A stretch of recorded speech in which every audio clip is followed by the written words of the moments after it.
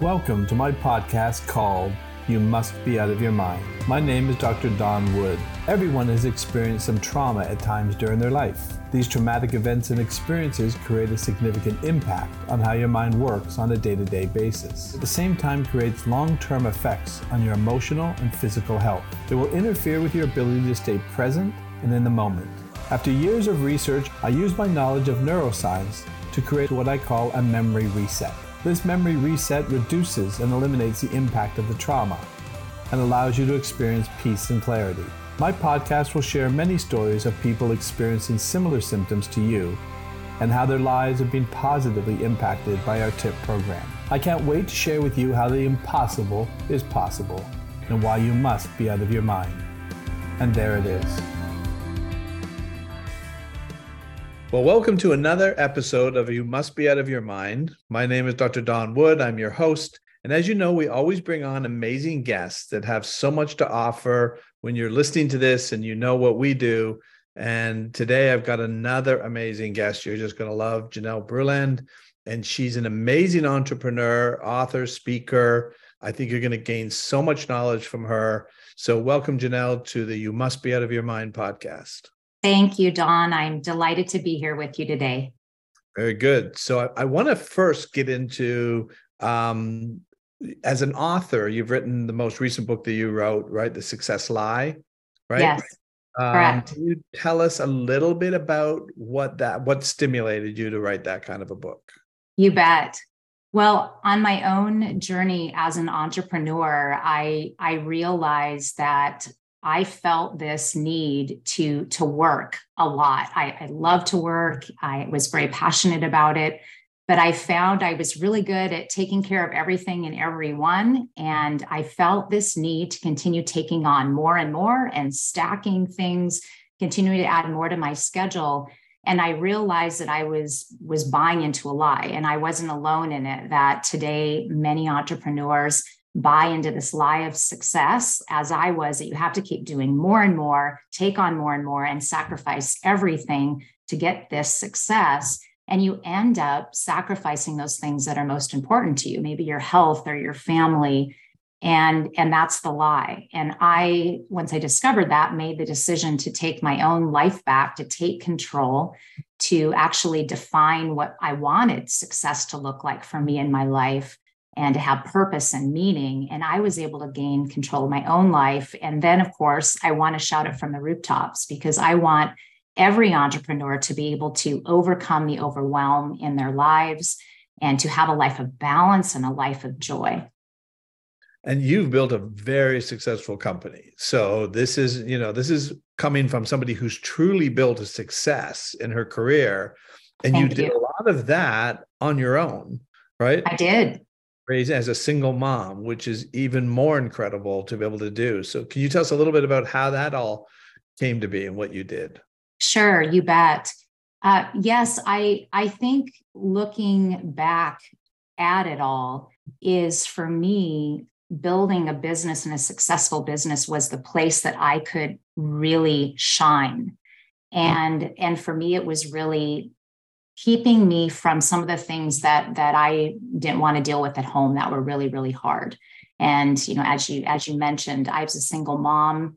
When my girls, I have 3 daughters, and when my 2 youngest were 4 and 7, their dad left very abruptly, and we were abandoned by him. And all of a sudden, to our surprise, to my complete surprise, my world was turned upside down, and I found myself a single mom to my 3 girls.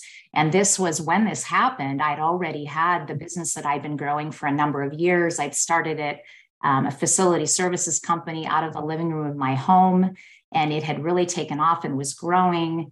And we had moved to another location out of my home because the business was really growing fast. So I had this family that I needed to take care of, and they were my world. These little girls, I wanted to make sure they were okay, but at the same time, I had a team depending on me and clients depending on me as well. So it was a juggle, just trying to balance it all, for sure. Well, I read your book, and the book is amazing. So I want to go over some of the things, and I've been sending you some feedback on what I sort of picked up. So the That's audience, been wonderful. yeah, the audience that listens to me, right, this will really resonate. And one of the chapters, which I think what you just sort of touched on, was I think in chapter 6, because I remember I'd sent notes up to 5, and you said, "Well, where do you read 6?" And I was like, and when I read chapter 6, it's exactly what you were just sharing right now. Is imagine, when people are listening to this, imagine coming home and finding a note, right, from your husband who just literally told you he's gone and he's Right. not coming back. And you've got 3 daughters and all these financial responsibilities as well as staff and everything else. So that to me really had a big resounding effect on me, thinking about, I couldn't imagine how difficult that would be to do. Well, how did you do that? How did you handle that? Wow. Well, it definitely was difficult. And as you and I talked, that day had a profound impact on my life. My world was turned upside down. And I wanted to crawl into a little ball in the corner of my bedroom and never get up. I mean, it was devastating. My first husband, I loved very deeply. I so wanted him to be well. I so wanted him for us to be a family. And when that broke in a million pieces, it was devastating. But then I realized that I had these children that depended on me. And I realized that I could either be in this ball over in the corner and give up, or I could get myself up, buck up, put one foot in front of the other and keep going and show them that we would be okay. And it's really easy, and probably a lot of people have experienced this, where it would have been easier just to go in the corner and people would have understood. No question. Right? No People would have question. said, "Oh, I get it. Janelle, look at what she's gone through. No wonder everything fell apart for her." But you weren't going to do that because you had something more important. Right.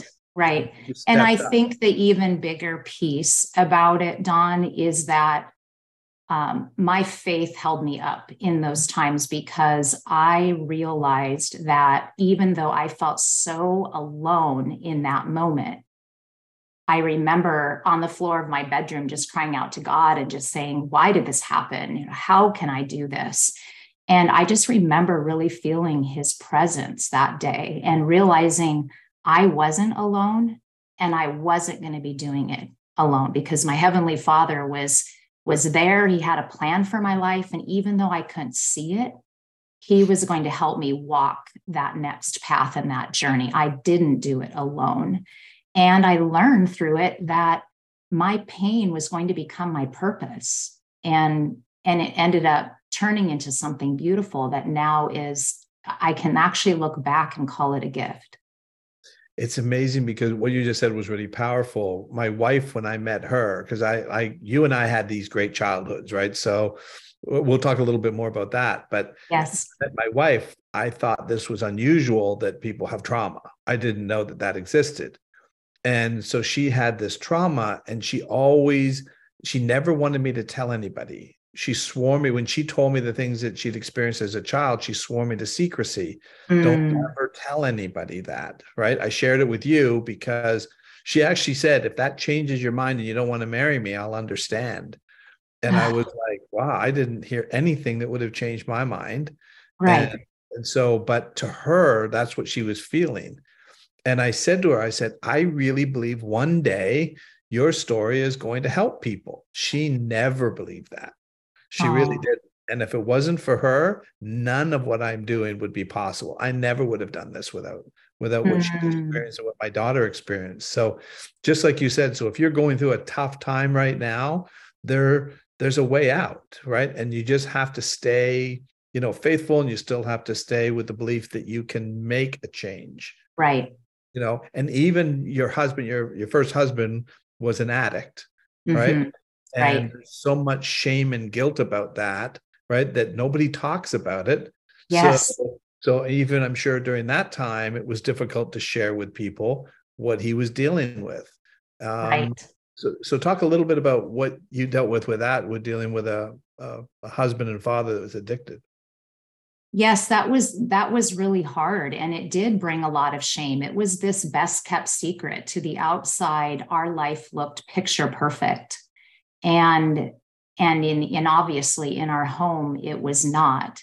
And I am so glad that as the years have gone by, and especially in these last several years, that trauma and addiction is being looked at with a different lens, and it's more acceptable to talk about mental health, and that it's okay not to be okay.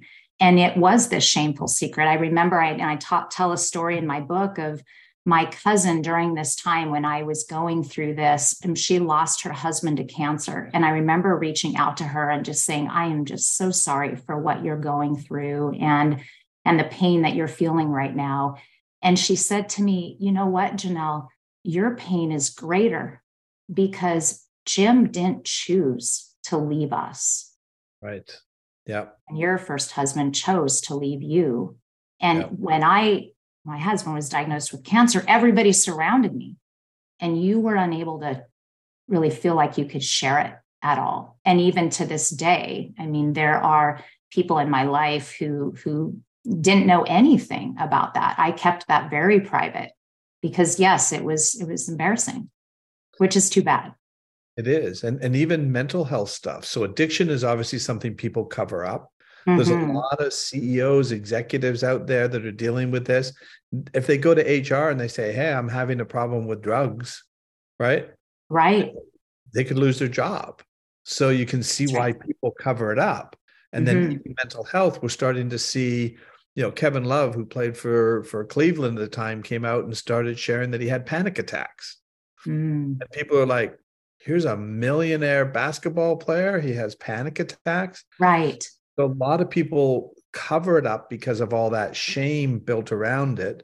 My daughter was dealing with her health issues, and she was an actress and she was living in Hollywood, and she couldn't talk about it because if she told people she had Crohn's, they wouldn't hire her because they would say, well, what if we get in the middle of a movie, right? And Crohn's flare up and then you go down for a month, right? Exactly. We can't stop production. So she was constantly in a cover up about how she was feeling health-wise. And then that created all kinds of stress and anxiety and all of those things. And then they just put her on a ton of medications for all of those things. And they weren't fixing the problem. Right. So even for your ex-husband, your first husband, there was help out there if people truly understood it. Right. And not just fixing the addiction, but getting down deeper to what is actually causing these other things or causing these other health issues. And we talked about, I was having health issues that was, for me, I thought it was all about, I'm working too much, which was true. And I was burning out, which was true. But I wasn't looking underneath to where were those health issues really coming from, or the addiction, or the different things that you have, and oftentimes it's coming from the trauma that is down deep, that's buried. They're saying that it's about 80% of all the health issues are psychological. That's where it's coming from. Yes, so it's definitely true with my daughter, because I tell the story a lot about my daughter having trauma that we were unaware of. Right. That I believe created the Crohn's, and then created the second autoimmune, the idiopathic pulmonary hemosiderosis, both autoimmune. So when people are dealing with that, it's generally coming from an unresolved trauma. So the mind is not doing maintenance when it's in a fight or flight state. Exactly. Right? So most of the resources are going to dealing with the lions that you're being chased by. Exactly. And it does, because if you think about it, if you're really truly being chased by a lion and you're running on jagged rocks and bare feet, are you going to feel the pain? No. Your mind will not think it's a good idea to tell you about the pain and slow you down. It's going to ignore the pain so that you can run faster. But as soon as you get away from the lion, now you'd start to get some maintenance done. But that's, sort of a metaphor for what trauma does. Trauma it's the lion chasing you constantly, and the stress. And then, so with everything, that's why it's so remarkable. I love having you on here, because you're such an inspiration to people who are also living with those kinds of issues, whether it's an addiction in their home or a health issue. You can still be successful. and you can still build something an incredible, which you did, an incredible business, incredible life. You've got your new husband, you're so in love. You've got this great recovery from that, right? Yes. That's an important message for people to understand. Yes, there is hope, and there just hope. And if there is somebody out there listening who just feels really stuck right now and hopeless and feels like there is something from your past, something that's holding you back from being the person that you're called to be, I just want you to know that there is hope and you can get back your life.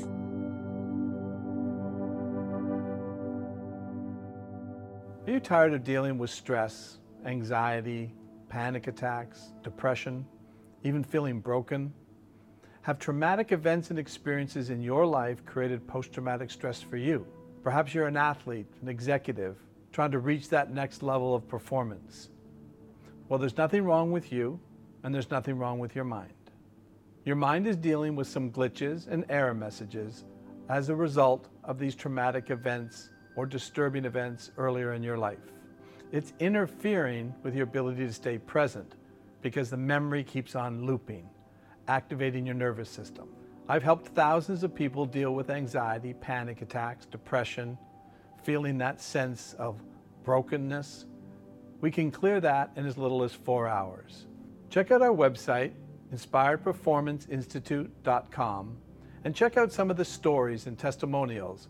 Some of these may relate to what you've experienced in your life, and we look forward to helping you reach your next level of performance. And there it is. Yeah. It feels at the time, I'm sure you did when you got that note, right? It feels insurmountable, but it's really not.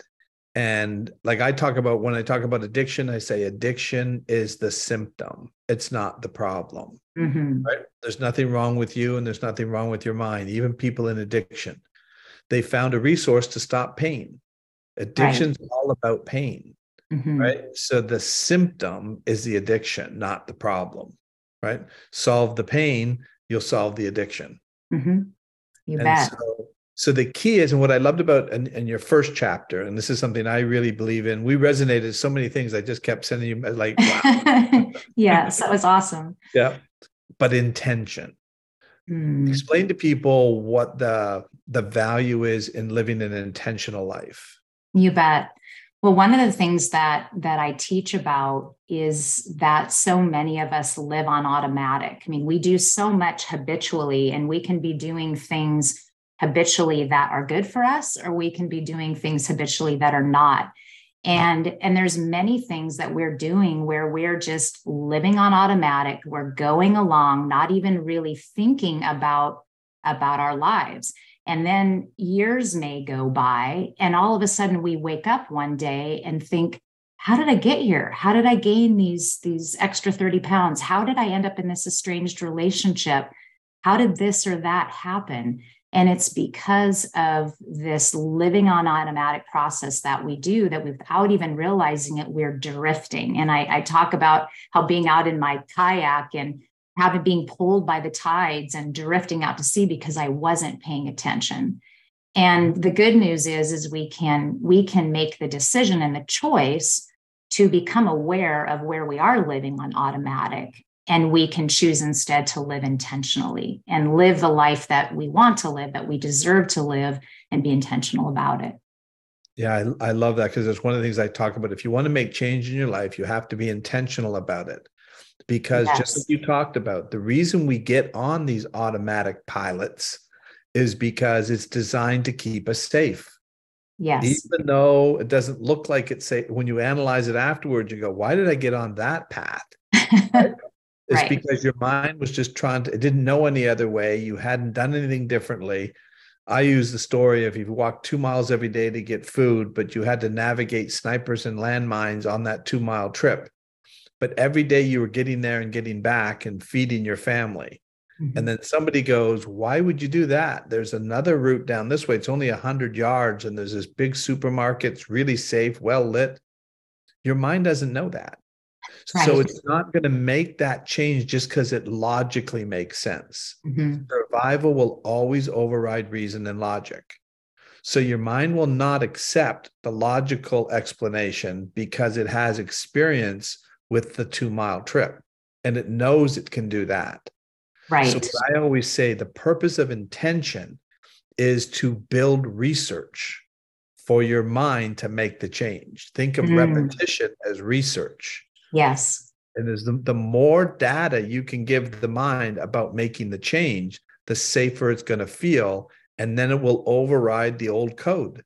I just believe behaviors and habits are just codes that got built because your mind's trying to protect you. Never trying to. Exactly. Yep. Yeah, exactly. And I think that that's what's comfortable. And I think a lot of people stay in what they think is safe, even though somebody else from the outside looking in are going, how are they there? How are they even in that? And in the book, Your Body Keeps the Score, it's beautifully talked about that it's something that you learn.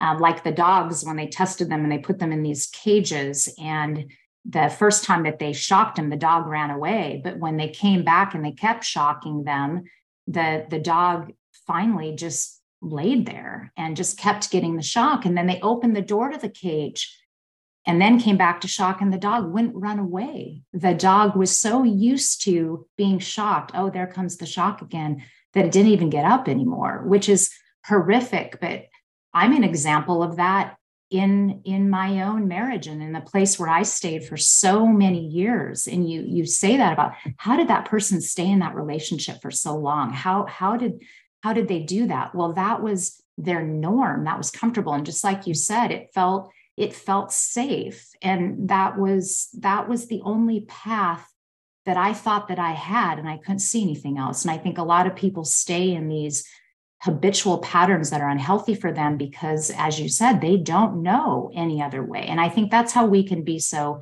helpful to others, is by sharing our stories of, but I was there too. I get it.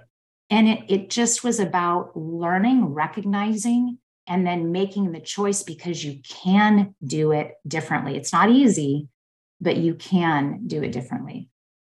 Well, unknown is not safe. Known is safe, even if the known is painful. Excellent point. So you were living in the pain, but that was, at least you knew what to expect. Right. Right. Even though there's still unexpected things coming, but at least you knew that. Thinking of making a change would have seemed very difficult, especially with 3 young girls dealing with a husband in addiction, plus everything else you're dealing with on your business side. At least you knew that's the 2 miles with the snipers and landmines. Right? And so, but you knew it, and you could navigate it. You could get there and back every day. And so that's why that message of intentionality is so powerful, because the only way to break out of that is to go against the flow and to make an intentional decision that I'm going to change my life, even if it feels uncomfortable. Because the more data I can build, my mind will eventually go, hey, you know what? You're right. This way is better. And it will always go to the better way for you, but it just didn't know it. Right. That's such a good point. Yeah. So focus on that kind of intentionality. And I think that's a big, and just talk about how much of it is subconscious. I just watched this video and it's amazing. I'm a big tennis, hockey is my number 1 sport, but tennis was my second sport. And there was a video that Andre Agassi put out. And Agassi used to play against Boris Becker. When Boris Becker first came up, I don't know if any of these names, you're a tennis person? I'm not, but you go on. I'm sure a lot of people listening are. Yeah, so they were world famous guys. Boris Becker came up at 16, was a phenom, and just had an absolutely powerful cannon serve, which really, even at that age, was overpowering for some of these pros.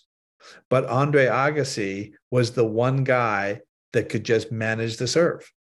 And they just said, Agassi just seems to be able to respond and was able to cover that kind of a serve.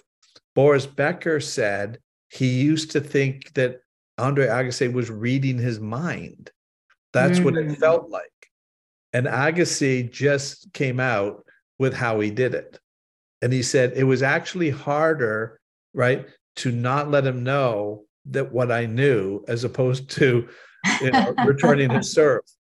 What he told is that when Boris Becker would go to serve, if he was serving to his left side, he would stick out his tongue to the left. If he was serving down the middle, his tongue would come straight out. And if to the right, it would go to the right. Oh my. And I'm So sure he had no idea he was doing that. No idea he was doing it. But Agassi picked it up and was able, so he doesn't want anybody to know that, because then he would change it. Sure. So he doesn't know he's giving this tell, but he's giving the tell. And they showed clips of Agassi just demolishing this power serve, right? And Becker can't figure it out. And some of the other great pros hadn't figured it out. But that just shows you how you can get into an unintentional pattern, not realize it, right? And can't understand why somebody's balancing off against you. Right. That's exactly right. Yes. And as we've talked about, there's so much that is just part of our subconscious that we don't even realize what we're doing. And so it all goes back to, well, then you just need to find a way to become aware and really evaluate your life. I do life assessment with my clients where we take this holistic approach, looking at 7 main life areas. And are you really living your best life in those areas? Are those buckets full? Is that balanced? Because often when it's not, it points to some of these areas where you've really lived on automatic, haven't paid attention, have allowed these habits to just evolve over time. And you have to become aware of it. And then once aware, you can make the change and the choice to move forward, just as we talked about. So it's all about just making that decision that I can make a change. I can make a change today. This may be what I was doing, and I did it for a reason, because like you said, it made me feel safe. That was all that I could do right then with the wisdom that I had. I always tell myself, I tell my clients that don't judge yesterday's decisions with today's wisdom. We can't change what's in the past, but we can learn from it and we can take it forward to make our future a better one. I love that. And it's all about, again, back to intentionality, but also the other thing that I really resonated with your book, and this is I talk about all the time, is optimism versus pessimism. Yes. And you have this amazing optimistic outlook. So even when you're in that dark time, right, you still believed, right, in optimism. You had your faith, right, that you would manage to get through it.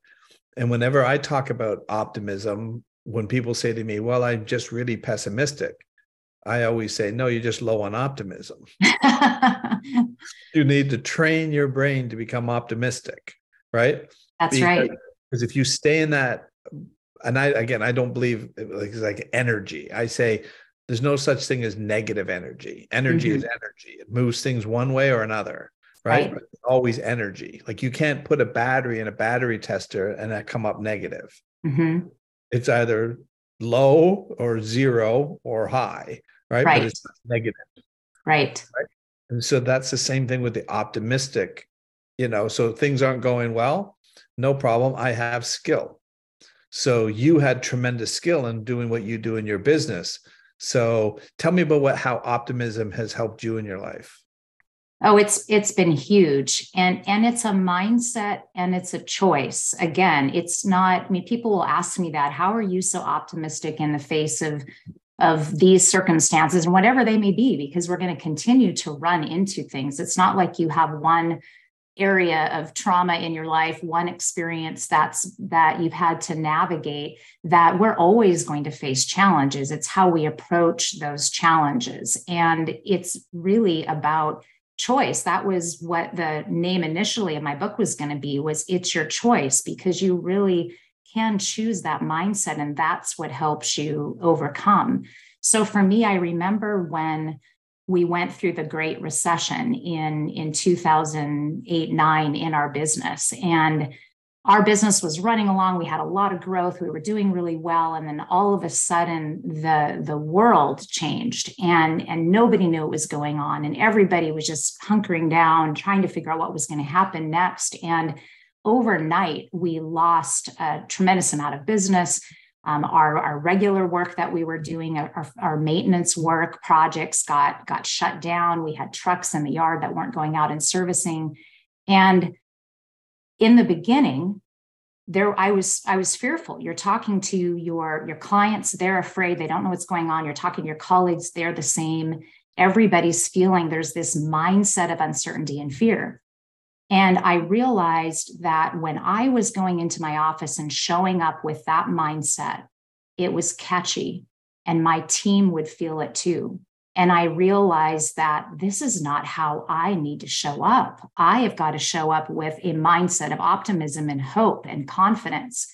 And as soon as I did that and made my own shift, my entire team just rose with me to the occasion. And we ended up growing more in that recession than, we had tremendous growth in those next 2 years because we came together and we said, well, where's the opportunity here?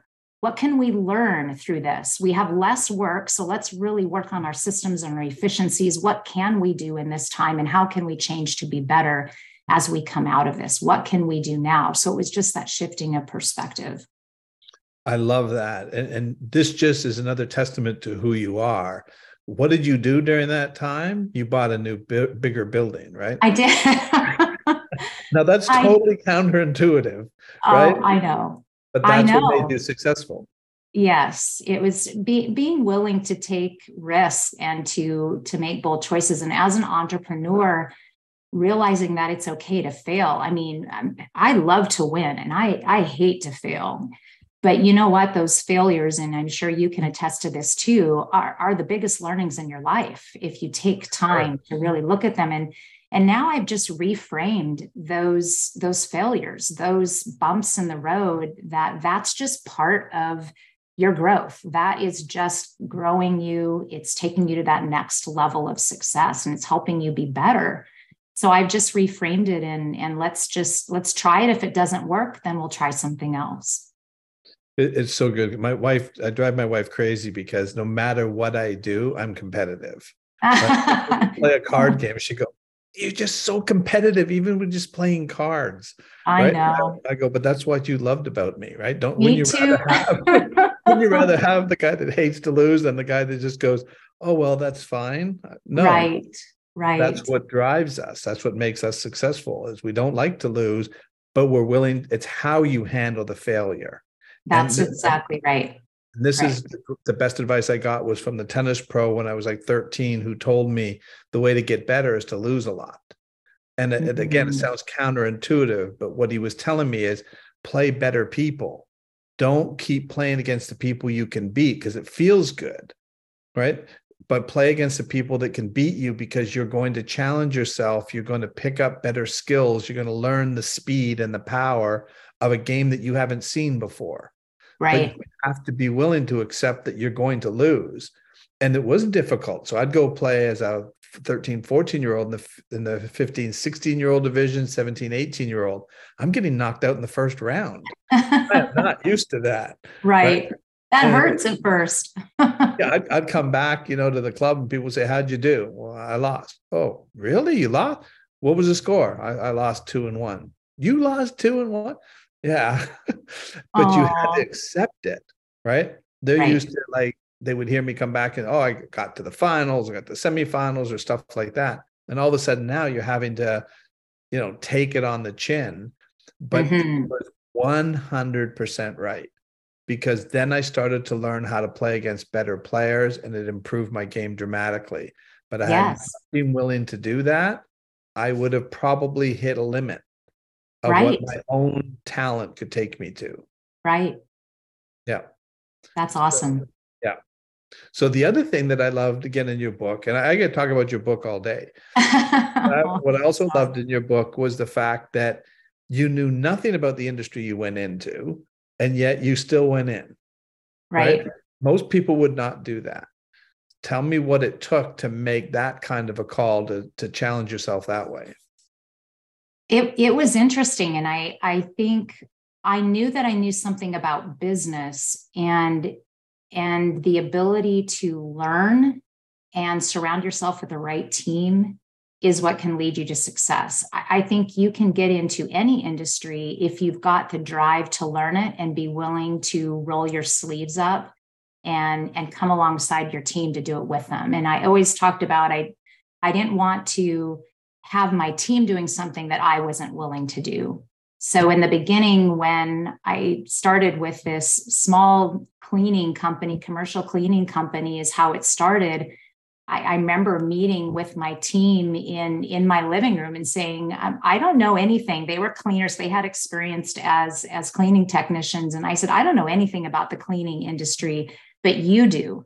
But I know something about business. And together, I think we can do something really great. And I went out and cleaned with them. And I think that gave them respect for me, that I was willing to come alongside them out there. And I showed them that I could learn from them. I think that's what's so important when we're taking care of a team. It was always my philosophy that there wasn't any person on the team that was more important or more needed than the other, that every single person had an important role to play. We've all been given these amazing gifts, but your gift's a little different than my gift, my team members' gifts. They were different than each other. I didn't want clones of myself. And so that's what really can make a strong team, is when you're willing to hire people with different talents, and that can come alongside you and you work together, and be willing to hire people who are a lot better than you, and recognizing those things that, I really need to stay in my lane of what I'm good at. And we help a lot of clients discern that for themselves and for their team, because I know there's a lot of people out there that will grow a business, but they'll continue to wear all of the hats when they should have taken off some hats a long time ago. And that gets into the overwork and the burnout too, and the lack of balance. Well, sports taught me so much of that, hockey in particular. So in hockey, you had your different role players, right? So you had your defensive players, you had your offensive players. My job was I was the leading goal scorer, right? And so I had an obligation to do that part. And I had to realize that I had to count on my teammates to do their role, right? And not try to take on everybody's role. Because if you do, now there were times where you'd have to, just like you talked about, I would have to come back and pick up because my defenseman maybe missed a check or whatever. So I'd have to come back, but I had to count on him to do his job. And most of the time he's going to do it. But if there was some sort of an error or something that happened, I had to learn how to cover and help them, because they're going to do the same thing for me. Sure. And the thing that I found too is the best team was, we played on one year, we got the 5 top goal scorers in the league all on our team. I mean, that was pretty unusual, right? Right. Terrible as a team.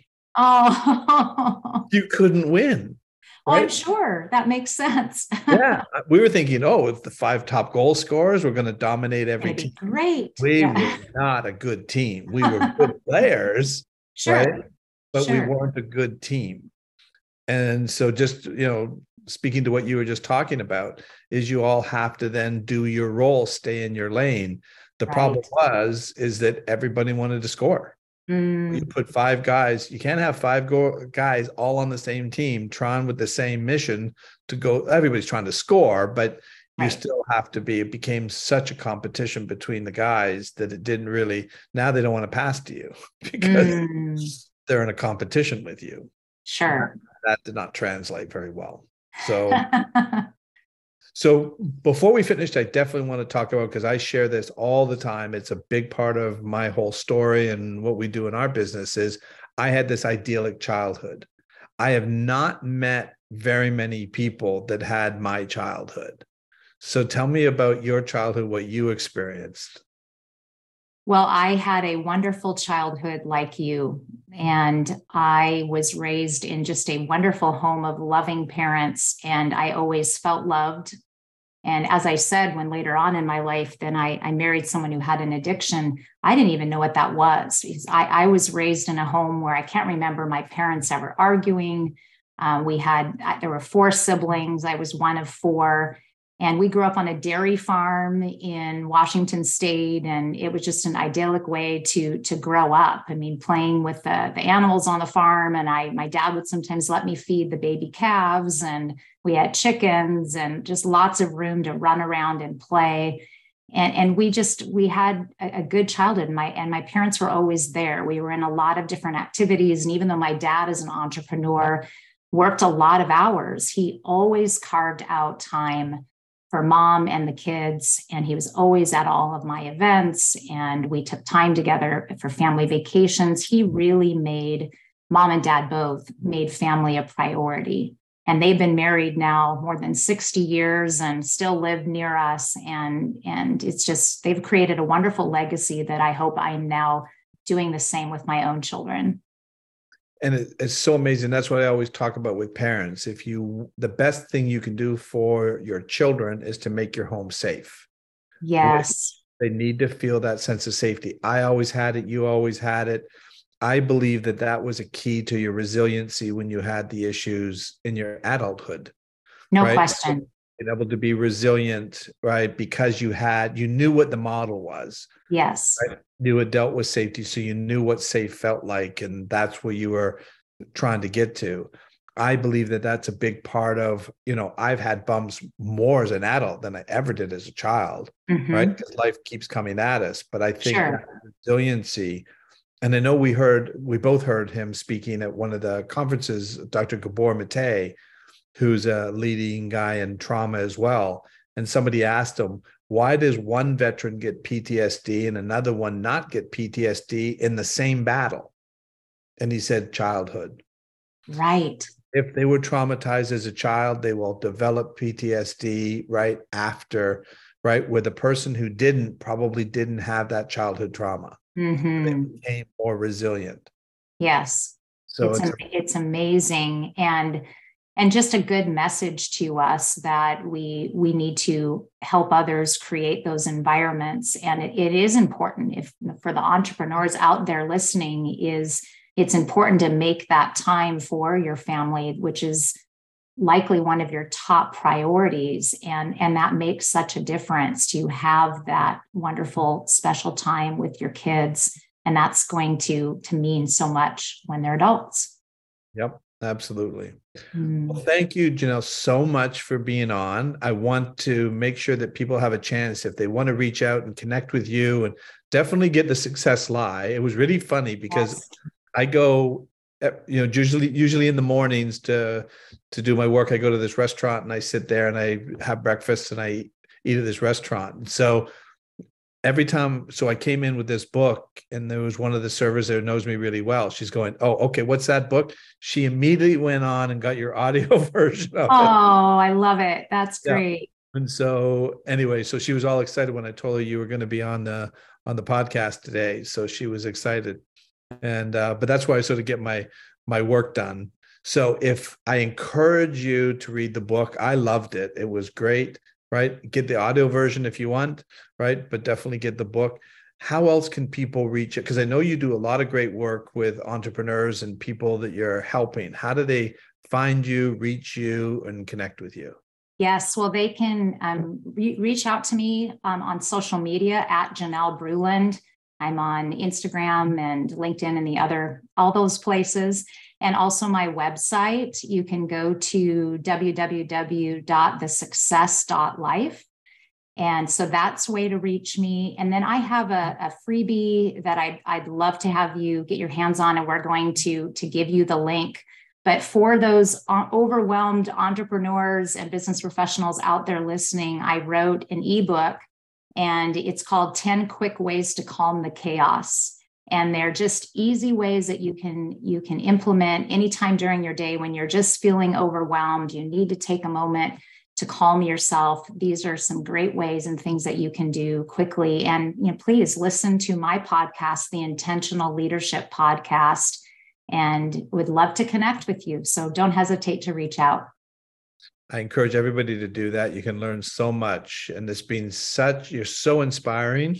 So I'd love to have people, find you and reach out to you, get your books and whatever else. So again, Janelle, thank you so much for being on. This has been awesome. I knew this was going to be great. So again, any questions for me before we finish up?